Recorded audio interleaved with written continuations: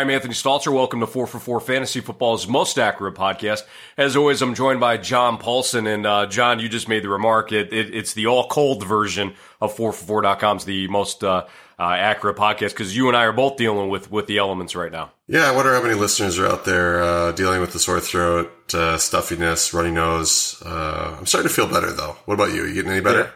Yeah, a little bit. I had the sore throat a couple days ago. Congestion was really bad yesterday, but starting to rebound. So hopefully going into the new year, we'll feel 100%. Yeah, you might want to listen to this at 1.1 speed or something to make it maybe sound our voices sound a little bit higher.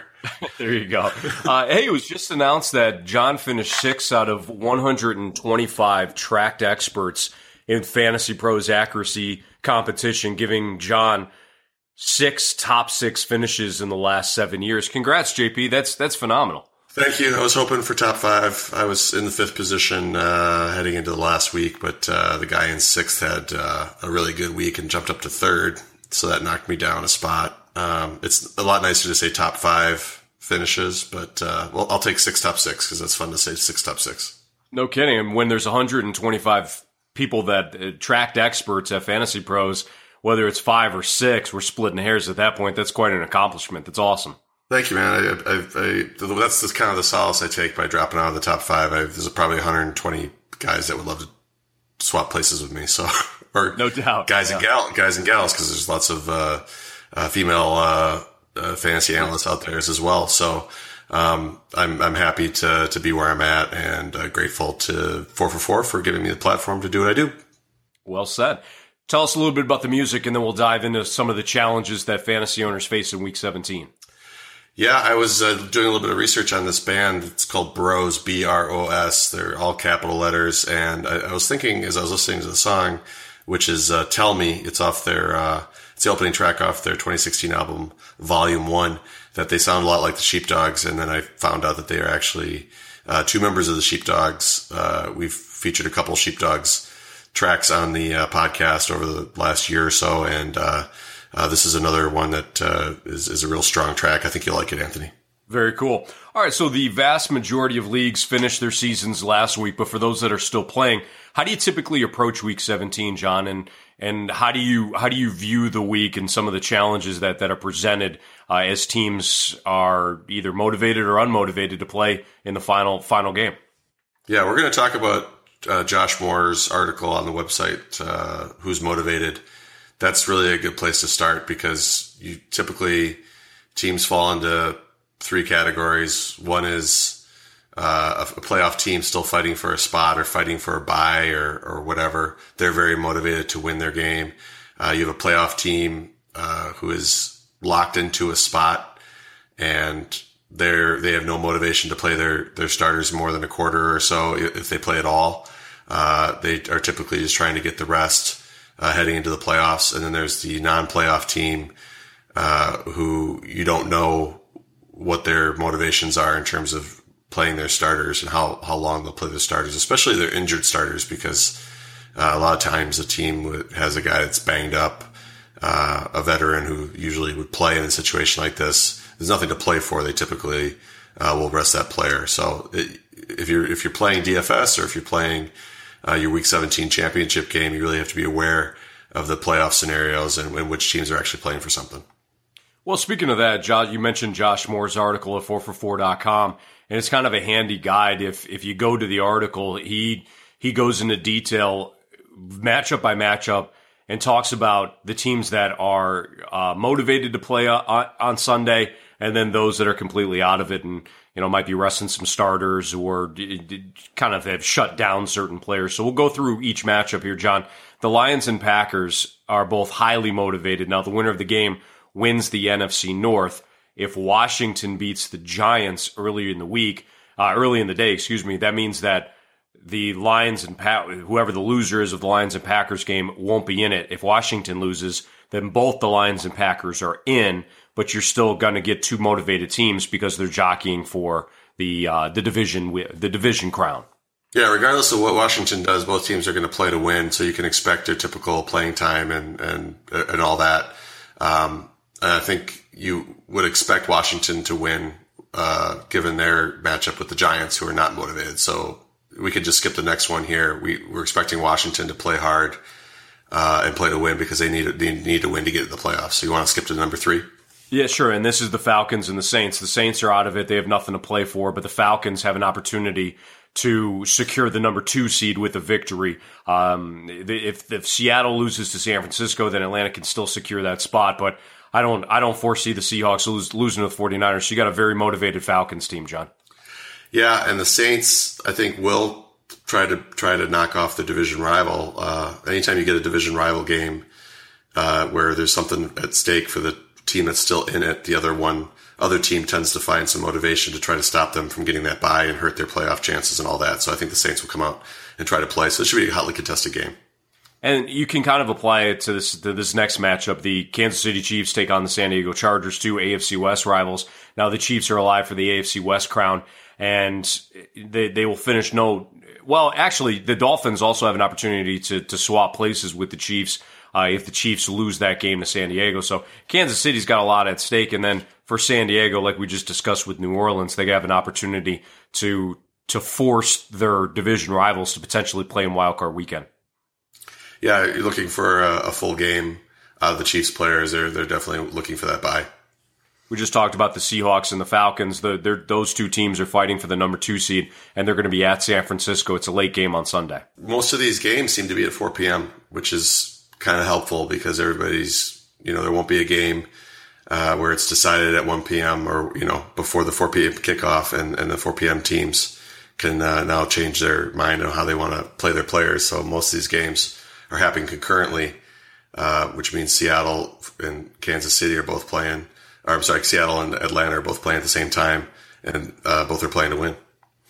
This one could be tricky. When you look at the Patriots and the Dolphins, you may think that neither team has anything to play for because the Patriots seemingly have locked up the number 1 spot, and the Dolphins are slated to go to be the 6th seed in the AFC. However, the Patriots, there's a scenario where they don't get the number 1 seed if they lose and Oakland wins. And then with Miami, as I just mentioned, John, they could swap places with Kansas City if Kansas City loses and the Dolphins pull off the upset.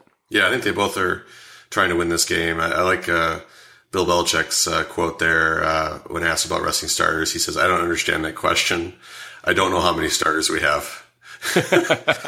I don't see them. I mean, if they lose and Oakland wins, then Oakland gets the number 1 seed. Is that the scenario? That's the scenario. If the Patriots lose and Oakland wins, I believe Oakland moves up. So, I mean, I think the Patriots are going to go out there and try to beat Miami. Period. Sure.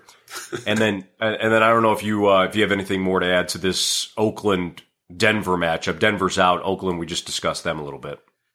Yeah, Oakland's got Matt McGloin playing, but they're going to continue to try to improve their playoff positioning and get that first round bye and all that, and give themselves the best opportunity to move on in the playoffs. So, all the teams that we've talked about here in terms of the playoff teams are all pretty motivated. So let's talk about some that aren't so motivated. Sure. All right. We'll go through some non-motivated. How about Houston, Pittsburgh, and Dallas? Do you want to spend some time talking about those teams?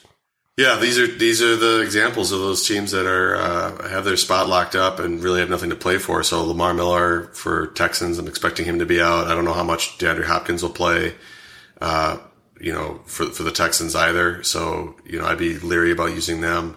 The Steelers have already come out and said they're going to rest Ben Roethlisberger, Antonio Brown, and Le'Veon Bell.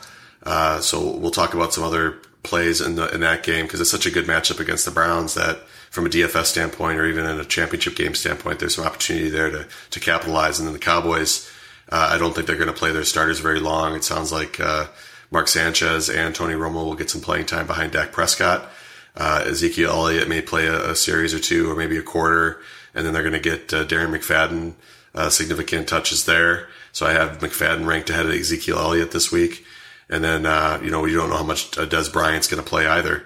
Probably not that much. And then the Giants, who are pretty much locked into their spot. The only motivation they might have is to knock the Redskins out of the playoffs. So you wonder how they're going to balance their need for rest or desire for rest versus trying to knock a division rival out of the playoff hunt.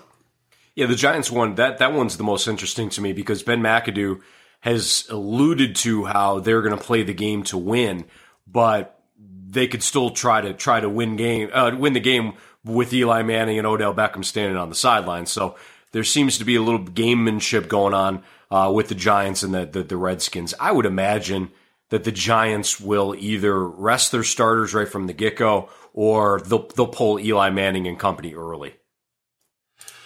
Yeah, so it makes it a really dicey situation if you're trying to use these players in DFS or in your championship game. It's hard to sit Odell Beckham in your title game, but that's why you don't play in title games there in Week 17.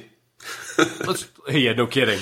And people you're always reminded of this too, John, but I feel like people still decide to do their fantasy leagues championship games in Week 17. So you go through all this, you have an opportunity to win some decent money in some cases, and you got to worry about certain players not playing because their teams are out of it or have already locked up playoff positioning.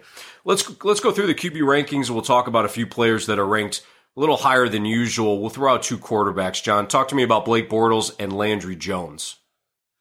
Yeah, Bortles, I had my now infamous Bortles stack last week with Allen Robinson and Marquise Lee. I tweeted out earlier in the week, like, who's up for the stack? Like, I was kind of joking around with it, but it does, the fundamentals were pretty strong there given the matchup with the Titans. They're 32nd adjusted fantasy points allowed to quarterbacks. Bortles ended up with 325 yards passing, a passing touchdown. And then he also had a touchdown reception from Marquise Lee, so that helped my stack as well. I think you're looking at a pretty good matchup with the Colts. The Colts are out of the playoff hunt. You wonder how into the game they're going to be, but the game is in Indianapolis, so it's indoors, so the weather's not going to be an issue at all. I think this will be a fairly high-scoring game. I think you could see Bortles putting up another pretty good fantasy line like he had from weeks 8 through week 12, where he had multi-touchdowns in 5 straight games. Let's go through a bunch of running backs that you have listed, including... Oh, sorry, I didn't answer about Landry Jones. Oh, sorry about that. No, it's okay. No, you asked about 2, and I didn't only answer 1. But Landry Jones, the nice thing here is that he does have some experience filling in for Ben Roethlisberger. He's had some decent games in that respect. He had 281 yards passing and a touchdown against New England week 7. And he's got just a fantastic matchup against the Browns. The game's at home. You're not going to have Antonio Brown out there very likely. But there's enough there in the receiving core with Eli Rogers and Kobe Hamilton and maybe Sammy Coates, running out there to move the ball on a bad defense. So Landry Jones is probably at the DFS sites, he's probably a minimum price option, and he's not a bad play right now with this matchup.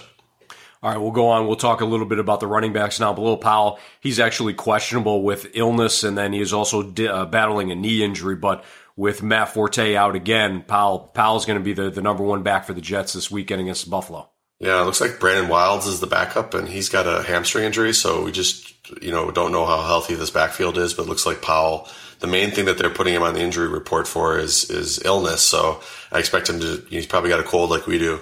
And I expect him to be out there with a heavy workload. If the knee is an issue, I have to look at the injury report today.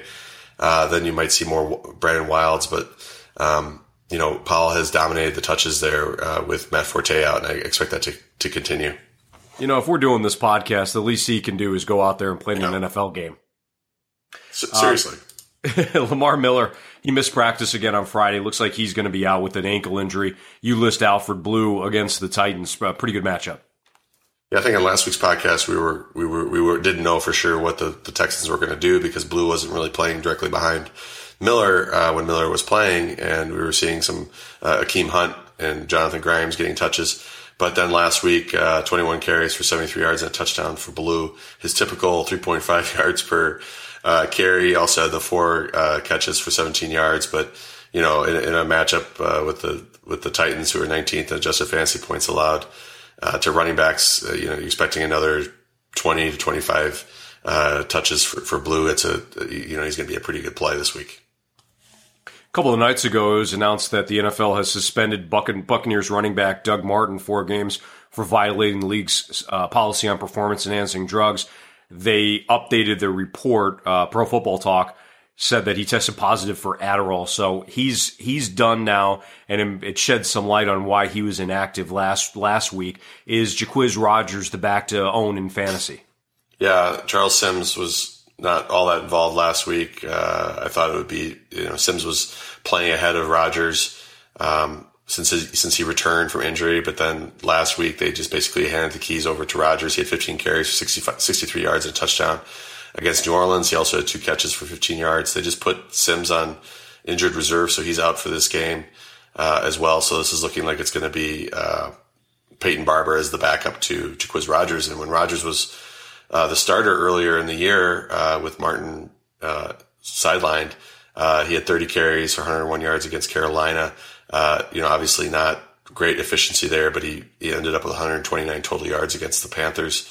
In week 5, he had 154 yards rushing against the 49ers. In week 7, he had 69 yards and a touchdown against Oakland in week 8. So he's got 35 touch upside. I don't think we're going to see that, but I think we can bet pretty hard that he's going to get 15 to 20 touches at least in this game against Carolina. With Le'Veon Bell likely to be, not likely. He will be held out for the Steelers' final game. D'Angelo Williams would make for an attractive DFS play.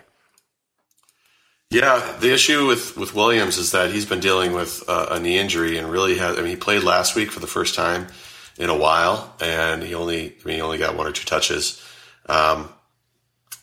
He actually got no touches. He played 1 or 2 snaps. That was what I was seeing earlier in the day. So, what is his level of involvement? How healthy is that knee?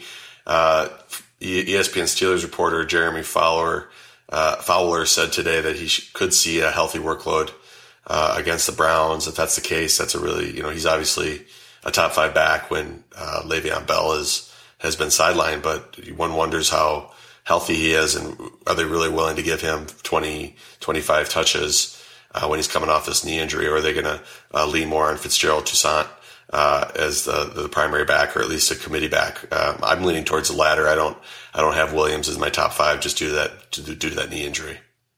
I'm interested to hear your next thought on this. So you have Devontae Freeman and Tevin Coleman among our notes, and you've got home and away splits. Is there a discrepancy? Yeah, this is something that I think Evan Silva pointed out in his matchups column that he writes every week, and it started to emerge this year where you look at Devonta Freeman at home, and he's averaging 20.4 PPR fantasy points per game. He's got 1.3 rushing touchdowns per game at home compared to 14.3 PPR fantasy points on the road, 0.12 rushing touchdowns on the road. Then you go look at Tevin Coleman, and basically it's flipped. He's averaging 10 points at home PPR, 19.3 on the road. 1 rushing touchdown on the road, 0.33 rushing touchdowns at home. He's also got 0.33 receiving touchdowns on the road, a little bit more targeted, but it's more just, it's not more higher targets or a much bigger number of carries for Coleman. It's just much higher efficiency, so it might just be a matchup situation where things have worked out better on the road. For Freeman, his carries are about the same, 14 carries at home on the road. His targets 4.1 at home, 3.9 on the road. So similarly, it's just he's finding the end zone and being more effective at home. I don't know if that's something that they're planning to give him more carries inside in the red zone or inside the 5 when he's at home, but he's been much more productive running the football for scores. I have him at 3 this week. I think it's a good week if you're going to use a Falcons running back. I have them both ranked pretty high, but Freeman is the better one in my opinion. Adrian Peterson did not practice on Friday. He's dealing with both knee and groin injuries. Doesn't look like he's going to play against the Bears. Is Jerick McKinnon worth a start? Yeah, he's been coming on lately. The Bears are 29th in adjusted fantasy points allowed to running back, so that's good. You look at McKinnon's usage, especially in the passing game over the last 5 weeks. 3 catches for 45 yards against Detroit, 5 for 14, and a touchdown against Dallas. 6 for 38 against Jacksonville, 9 for 59 against Indianapolis, 5 for 35 against Green Bay. So, you're looking at a minimum of 3 catches there, maximum of 9. He's averaging, 5-something over that game, 5-something catches over that 5-game period. And plus he's getting 9 to 14 carries as well. The one low carry game was against Indianapolis when Adrian Peterson made his brief return. He had McKinnon had 3 carries for 12 yards, but he had 9 catches for 59 in that game as a receiver. So I think full point PPR leagues, he's a top 10, top 12 play this week. In DraftKings, where they do full point PPR, I think he's a really nice play at his price level, especially given the matchup. You mentioned Darren McFadden earlier. Now, he missed practice on Friday with an illness. Any concern there? Illnesses, they tend to clear up by game time, and they don't usually hold people out unless it's a sickle cell trait that we've been seeing out of John Brown and Ty Montgomery in the past. But McFadden had 14 carries for 49 yards last week as they kind of put Ezekiel Elliott on ice in that game. And I would expect a similar 14 to 20 carry workload for him this week. You got Ronnie Hillman ranked a little higher, and that would certainly make sense with how banged up the Chargers are at running back.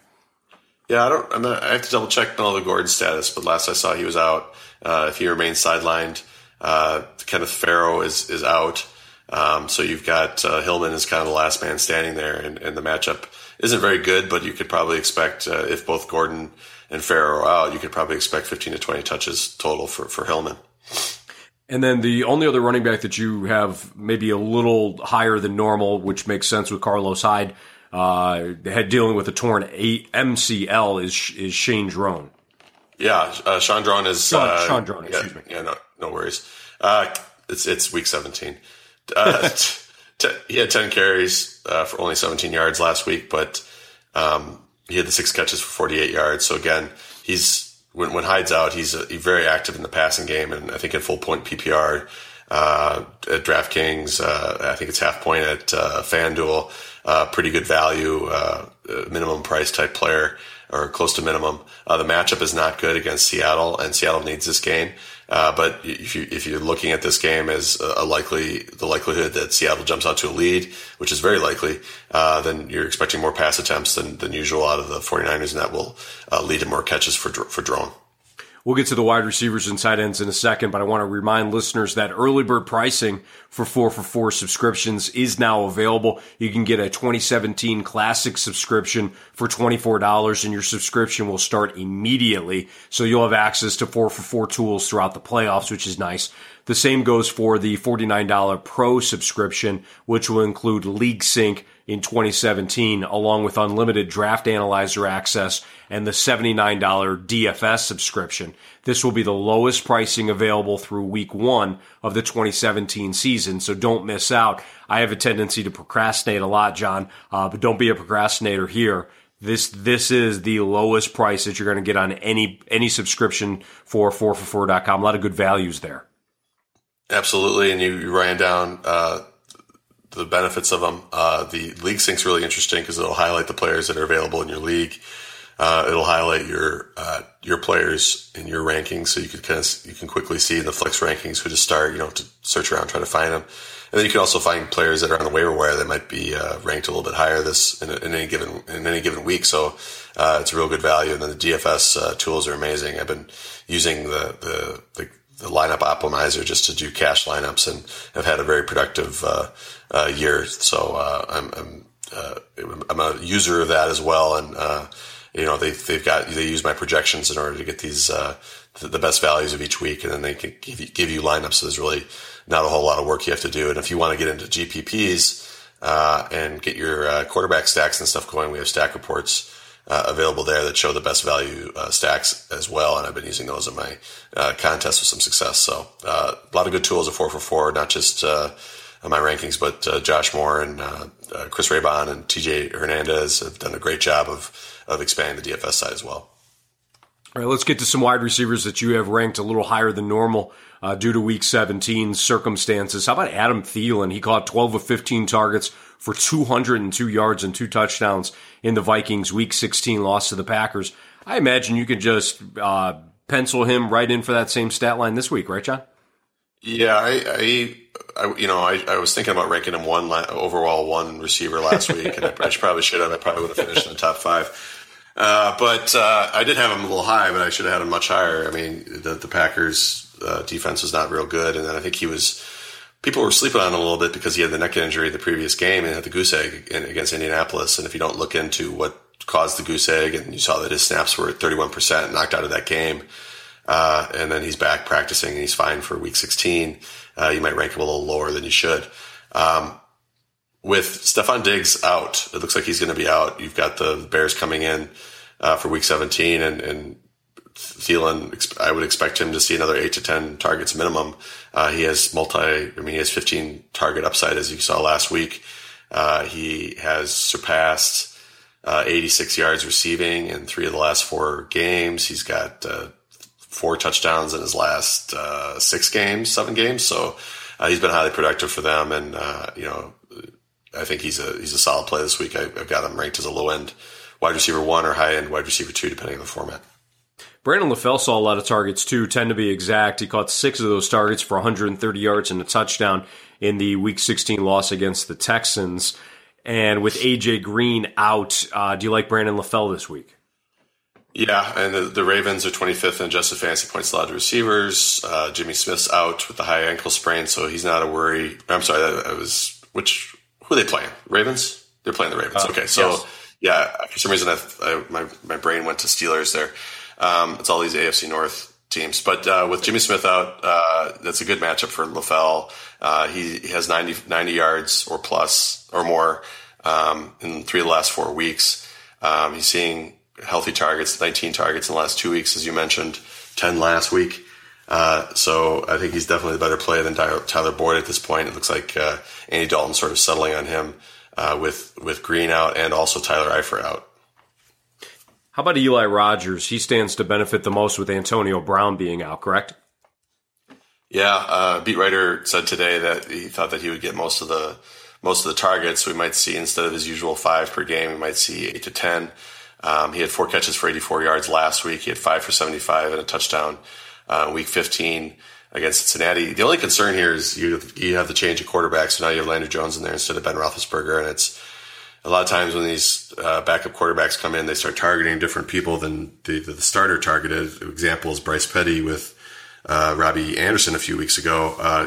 So maybe there's a possibility that Landry Jones comes in, starts targeting Kobe Hamilton 15 times. But I think Rodgers is the best bet to lead the team in targets, and he's a nice value at DraftKings as well. I think I have him ranked in the 20s there. I think he's a pretty solid play. With Malcolm Mitchell likely out for the Patriots, any value in Chris Hogan or Michael Floyd? Yeah, I would bet more on Hogan since he's been there longer and he's had more big games with the Patriots this year. He had a couple quiet games against Denver and the Jets, but he had 5 catches for 29 yards and a touchdown against Baltimore in Week 14. He had 4 for 23 and a touchdown against the Rams in Week 13. He had 4 for 70 against the Jets in Week 12. So with Mitchell out, I would expect his snaps to stay high. He played 85% last week. I would expect that to be at that level or higher this week. Michael Floyd gets a bump, but I just wonder how much rapport he has with Tom Brady, how much trust is there. So I would go with Hogan over Floyd, but Floyd is certainly, given his prices at the DFS sites or his availability in the waiver wire, is a decent start as well.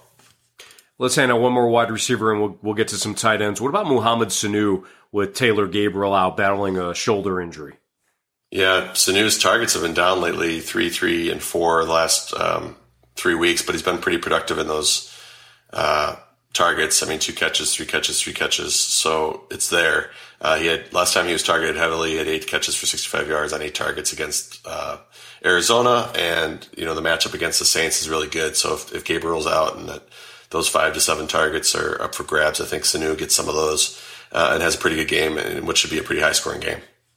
Let's do some tight ends now. What do you like about Charles Clay in Week 17? Well, he's playing better over the last few weeks. He had no touchdowns through Week 12, Week 13 actually, which he sat out, and then came back after sitting out and has 3 catches for 52 yards and a touchdown against Pittsburgh, 7 for 72 and a touchdown against Cleveland, and 8 for 85 and 2 touchdowns against Miami on 10 targets. We have a quarterback change, which we'll talk about in a minute, in Buffalo, so that's a little bit dicey. So I looked up Clay's splits with and without EJ Manuel. And in 8 games with EJ Manuel, Clay has averaged 11.3 PPR fantasy points. Without Manuel, 9.05 PPR fantasy points. So he's a little bit better with Manuel. Targets are 7.5 with Manuel versus 5.5 without. So, he's been hot. And I think that should continue this week, with Manuel back under center. Your favorite tight end in the world is Jared Cook. You like him a little bit more in Week 17 than you have in weeks past. Yeah, I would say it's a tie in terms of favorite tight end in the world between Jared Cook and Jermaine Gresham. But Jared Cook is pretty involved lately.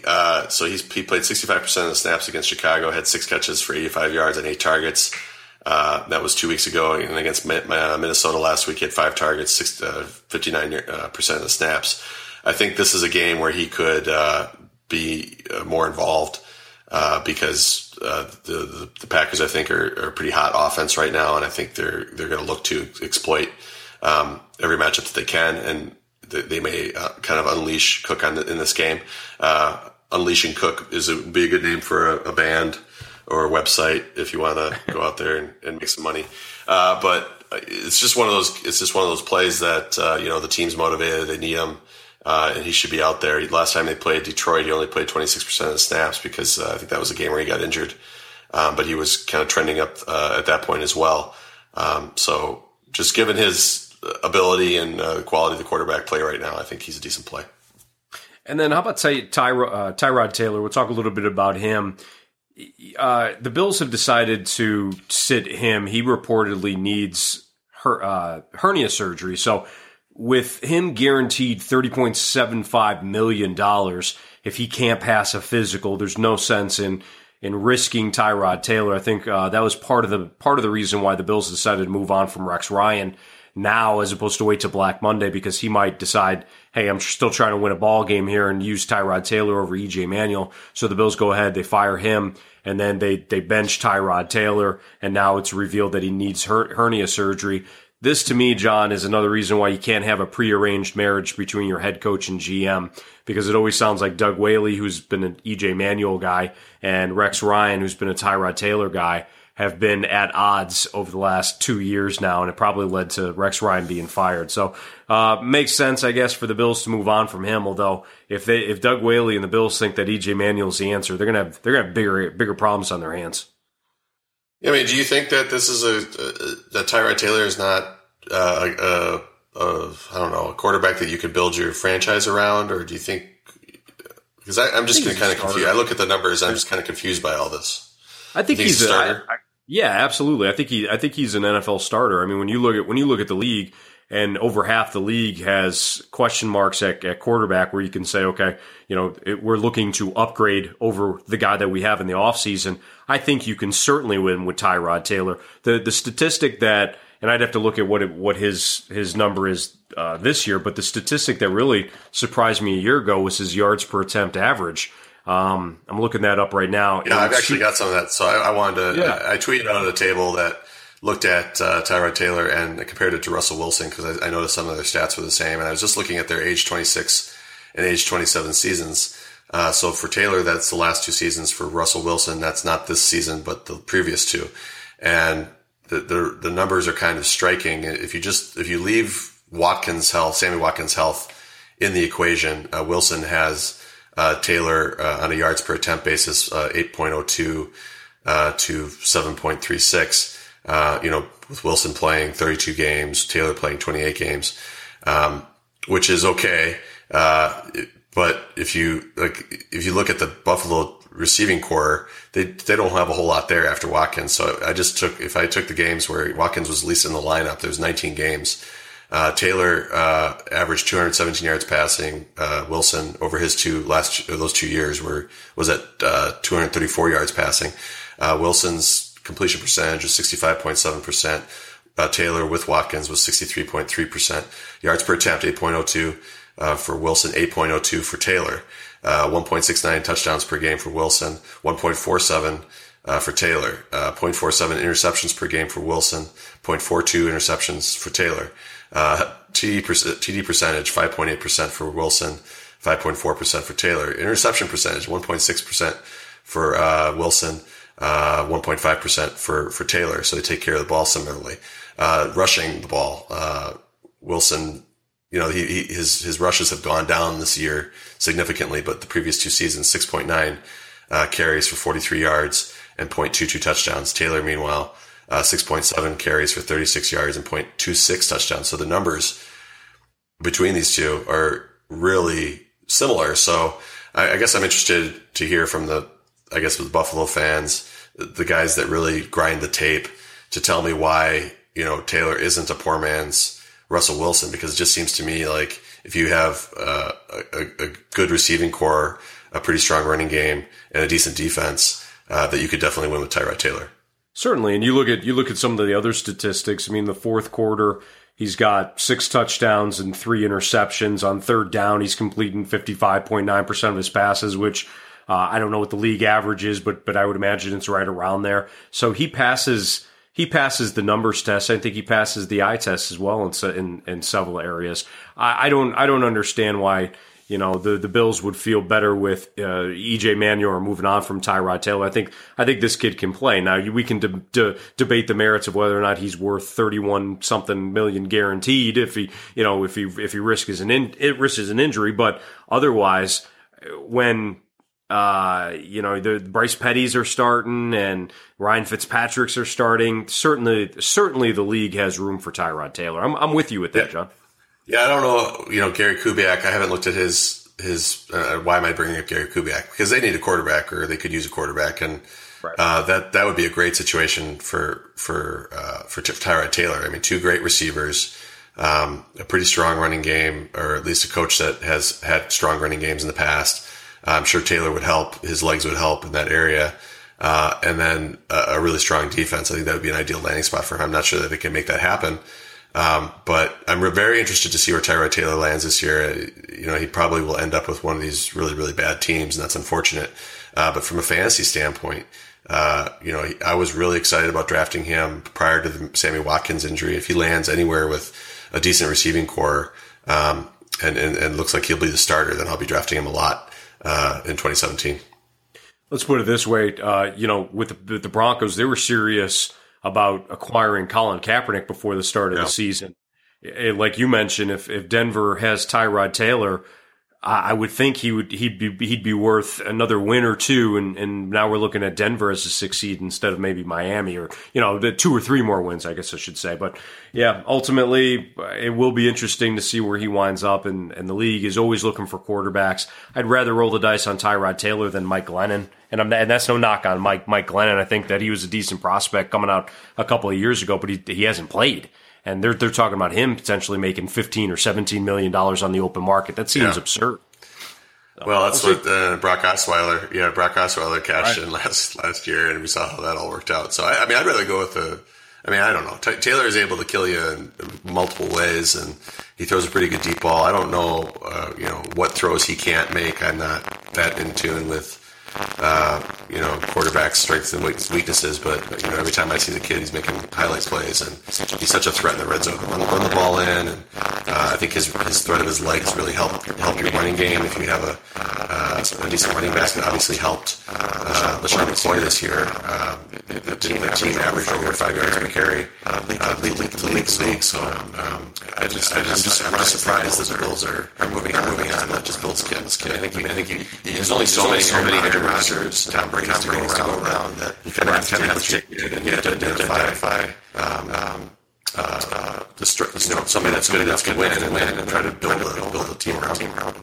Certainly, yeah, well said. There's only 5 elite quarterbacks. That's why there's always so many teams searching for a QB to be their franchise guy. And you mentioned, looking at the tape and stuff like that. Tyrod Taylor's 6'1", so there's some times where, he might get on his back foot and sail passes, what have you. But otherwise, I think he's got a good enough arm to make all the throws. So that's why I said he's a starter. He's a serviceable starter. All right, that's all the time that we have for today. Good luck if you are playing in any championship leagues this week. Good luck to you. Any DFS action, good luck as well. And John and I will do. Are we doing a playoff podcast next week, John? Yeah, I think we'll probably take a break here, and then we'll do a fantasy wrap up, 2016 wrap up. We'll hand out some awards and talk about draft strategy and how it changed based on what happened this year and all that. Maybe in a few weeks, we'll figure it out. It's amazing. Can't believe it's already week 17. It's over, man. Jeez, another year gone by. Yep, absolutely. Well, happy New Year to you, John. Be safe out there. Hope you're feeling a little bit better in a couple of days, and we'll chat with you in a couple of weeks. Yeah, happy New Year to you and all the listeners out there. And for those of you that subscribe or support the podcast by listening, I really appreciate it. Thankful to be working in this profession. I'm sure Anthony would echo the sentiments that he's, it's a fun job to have. And, Anthony gets to be on the radio as well on top of all this, talking sports all day. So I'm sure you're, grateful at this time of year for being able to do what you love, right? Oh my God, yes, absolutely. What's the quote? Do something that you love, you'll never work a day in your life. That's absolutely how I feel, and I'm sure you feel the same way. So, well said too. With thanking the listeners, we do appreciate it. We get feedback, throughout the year, and I don't feel like the people are overly negative. There are some suggestions that we take to heart. So if you got anything for us on Twitter, we're always looking to improve the podcast. So we appreciate you listening, and we've certainly grown over the last couple of years. So thank you so much. And, John, once again, congratulations on your ranking. This is another year where you've proven that you're one of the tops in the industry, and I'm fortunate to work alongside you on the podcast. Oh, thanks, Anthony. And have a great new year, and enjoy the baby. Yep. Thank you, my friend. All right, guys. Well, we'll see you in a couple weeks on the 4for4.com, the most accurate podcast. We'll see you. Here's hell I'm going through.